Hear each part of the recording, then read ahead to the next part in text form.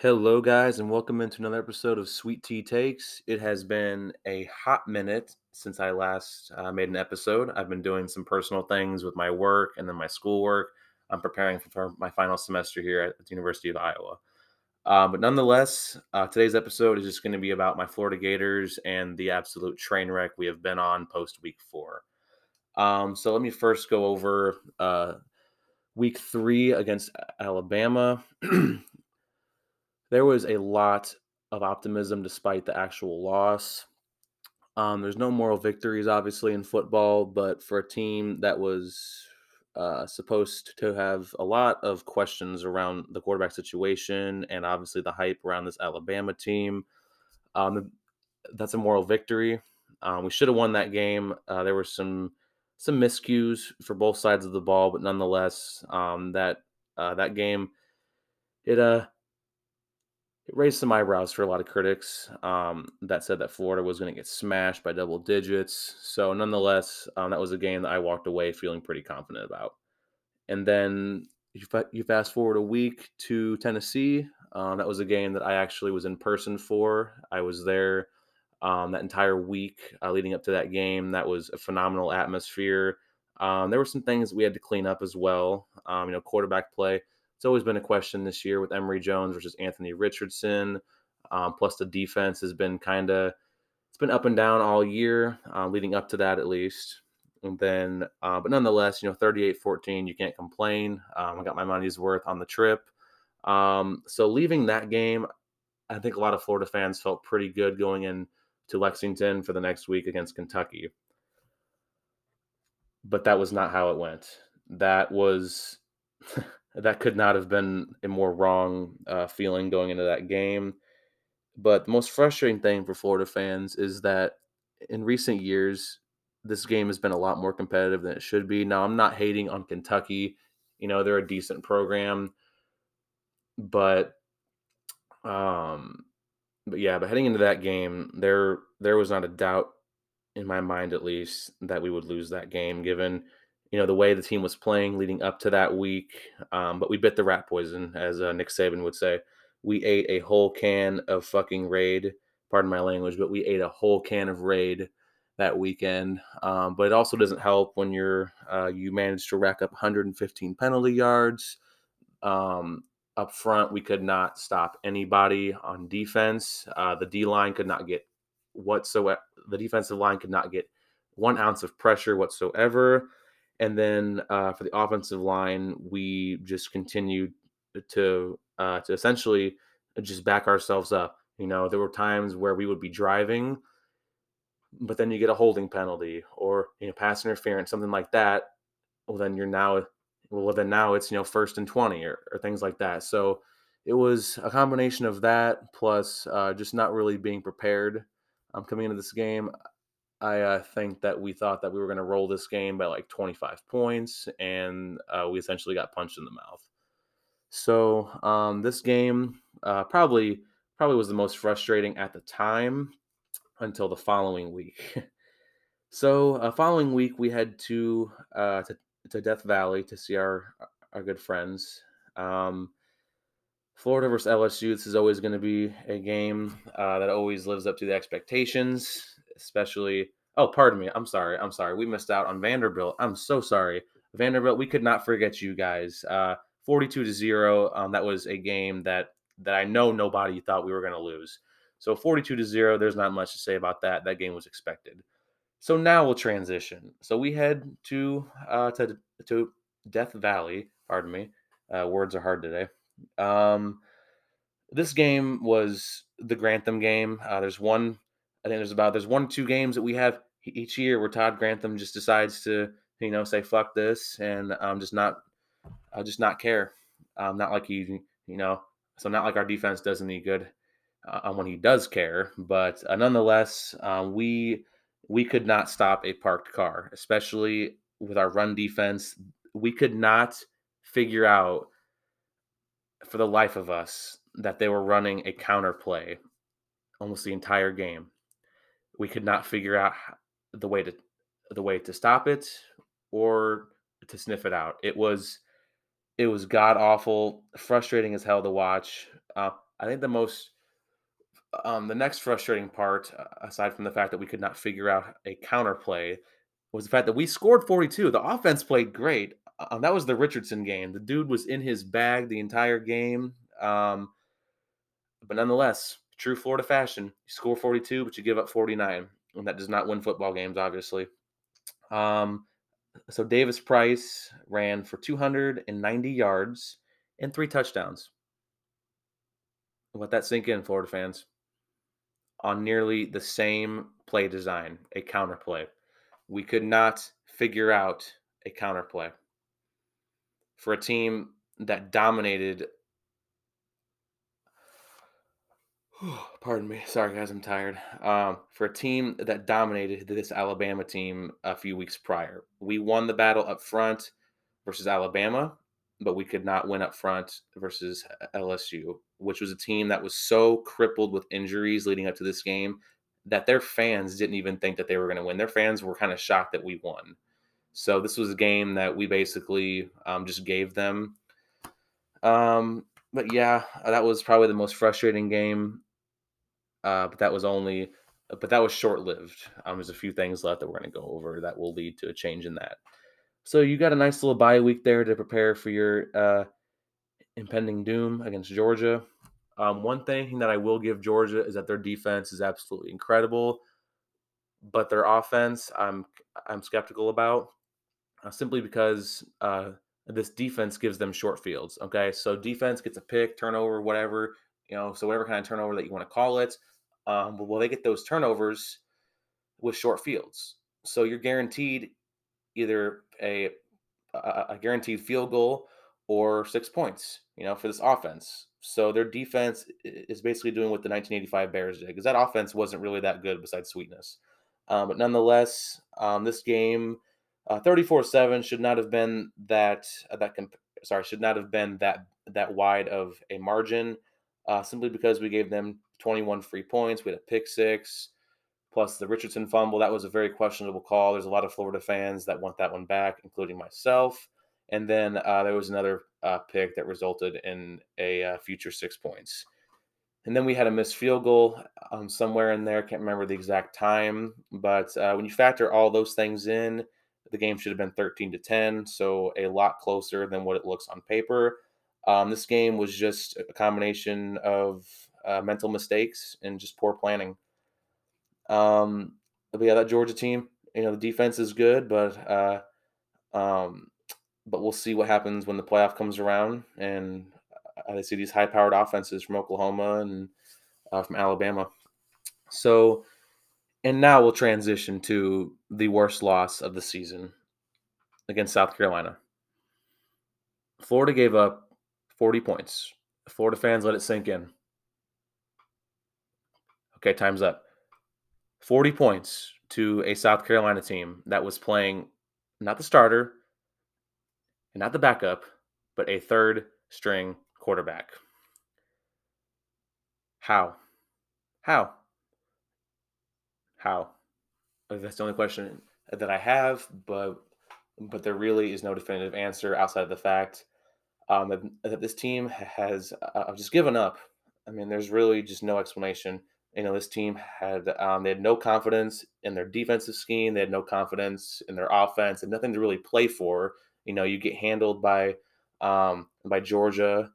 You guys really don't have that much to play for because your team is they're spiraling. This season has been a train wreck post week 4. So there's really not a lot to be said there. Just the fact that our guys have just, some of these guys have, uh,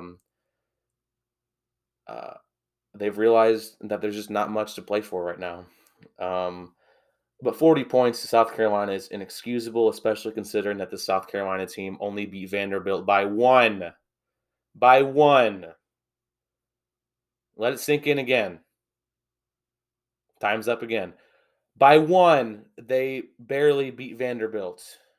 By one. And we gave up 40.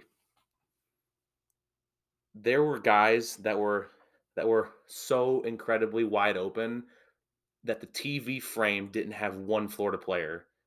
pictured in it because they were that wide open. My TV is a 75-inch, and there was not one Florida player present in I think it was the second quarter touchdown that was so incredibly wide open. The TV screen didn't even have a Florida player pictured in it. That's how wide open they were. And then you flip that over to the fact that the offense made South Carolina look like the 1985 Bears.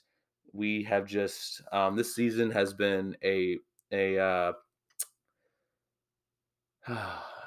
think the better term would be to just it's a failure. It's a failure. This season, there was a lot of promise coming into this. We were said to win the East by a few people. The Bama game that showed a lot of presence, a lot of positivity, some optimism there. And then post Tennessee, Florida was riding high, and then you just absolutely go off the rails. But a part of me is thankful for this loss because we needed this to finally get Todd Grantham the fuck up out of Gainesville. Dan sent his shit packing a couple days after, and uh, so I know there are a lot, if not all, Florida Gators fans are celebrating in the streets as we speak. This has been a huge victory, and now I know that that doesn't, you know, uh, um, and it doesn't fix the fact that we are 4-5, which does not look good at all next to that logo because our logo should never have a 4-5 record next to it, given the history of our university. But this is just one of those years where some serious changes need to be made with the coaching and just there's a lot of things behind the scenes and that need to be taken care of. Mullen, unfortunately, I personally don't think will be fired this year. The buyout is $12 million, and I know it's not as much as Coach owes, but um, but uh, I think Mullen is going to keep his job at least for a year since he made these personnel changes. So yeah, uh, Florida just needs to ride the rest of the season out, and we're not even bowl eligible right now, people.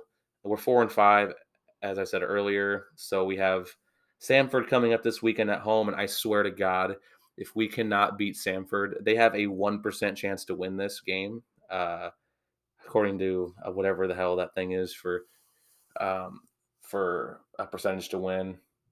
I think it's FPI, something like that, whatever the case is. If we cannot beat Samford at home, then we don't deserve to have a football program. Just plain and simple like that. If we do not beat Samford, that might be the end of it. Just plain and simple.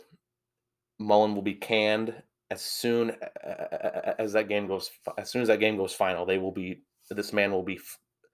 This man will have his plane ticket fucking booked if they lose to Samford. Pardon me. Um, and then we have Missouri. This is going to be probably one of those trap games where we boat race for the first half. It's like 14-10, 17-14, 10-7, whatever the hell you want to give projections to be. But Florida fans would hope that we could beat Missouri. Um, so yeah, that game will kick off at 3 p.m. on November 20th. And then we got Florida State. So they've been playing a bit better than what they began with that winless beginning to their season, and then they went 0-4. So now they've kind of, cleaned some things up. But nonetheless, I think we have a coaching advantage with Mullen versus Norvell, a talent, a talent advantage. Nonetheless, you assume nothing this year with Florida. I feel like these guys will keep it competitive for 3 quarters, and then yeah, this might be the game where they give us problems. It's not going to be a blowout like 2 years ago. So yeah, Florida fans, just hang in there. Let's hope for 6-6, and we'll go to the Birmingham Bowl or some shit like that, and we'll play some middle road team. But I mean, I guess if there were some positives to take away from this season, if any, I would say the fact that Grantham is finally gone, and we can go look a for a new coordinator that can not only he get these guys structured right, but can also recruit, because there is a huge talent gap between Florida and Georgia. I mean, these guys have been wiping the floor with us. Plus, with Dan Mullen's comments saying that recruiting is more focused on the offseason, that obviously didn't look good. Plus, we've had some recent decommitments from Julian Humphrey, and we had what's his name? Uh, CJ Hawkins. He flipped his commitment to Stanford, if I'm not mistaken. Yeah, to Stanford. That was a really, and that was kind of a gut punch given his size for tight end. He's like 6 foot, 6'6", 6'7". So that would have been a really nice weapon to have. Nonetheless, we have good tight ends right now on the roster. But the fact that we are just beginning to slip in all facets of our program right now, the losses, the bad record, the coaching changes, the recruiting, we've had a lot of question marks. There's a few recruits that have hinted at flipping their recruitment since since um oh my god, what's his name? Drawing a blank. Coach Havesi was fired. Excuse me. Sorry for that. What a brain fart there. It's been a long day. Yeah, so there have been some recruits that have uh, they've released some things that might show some signs of recruitment flipping, but there are some promises with this incoming class. Nick Evers has been doing incredibly well for his high school right now, and then he is probably the leader of this incoming class, and he has said multiple times that he is not changing his commitment.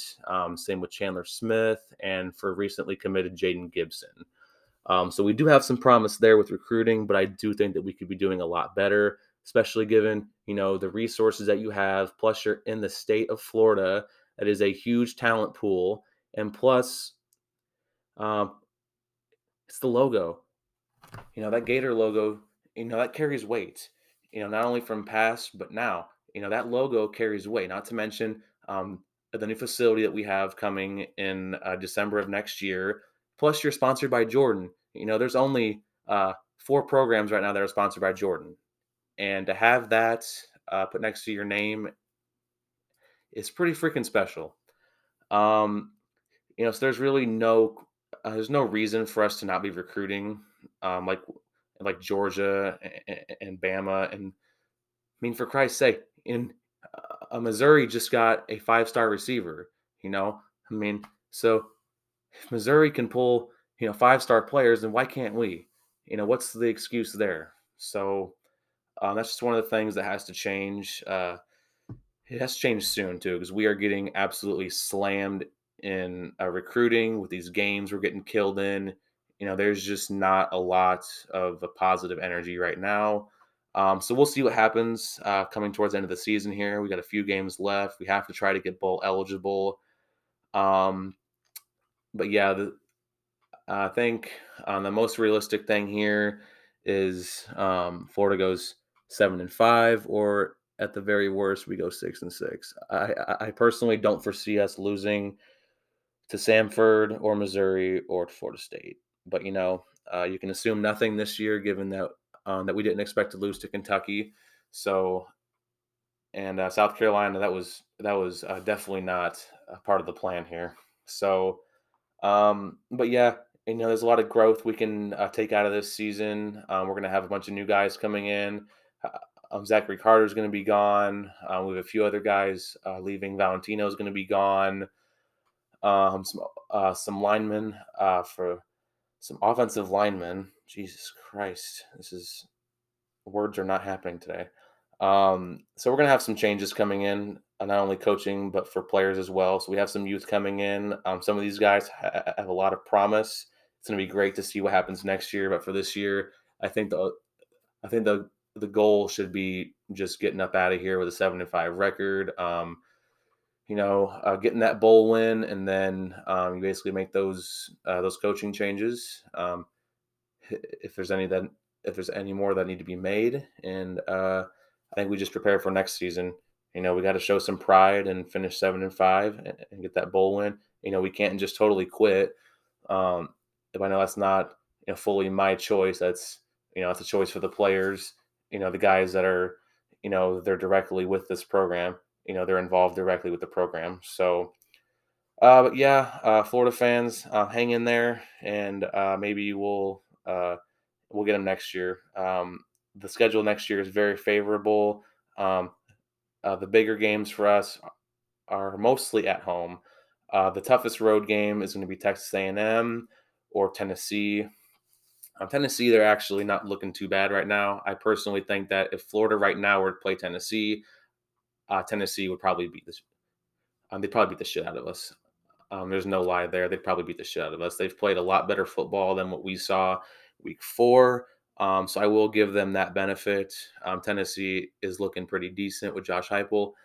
But yeah, so next year, Florida has a relatively favorable schedule.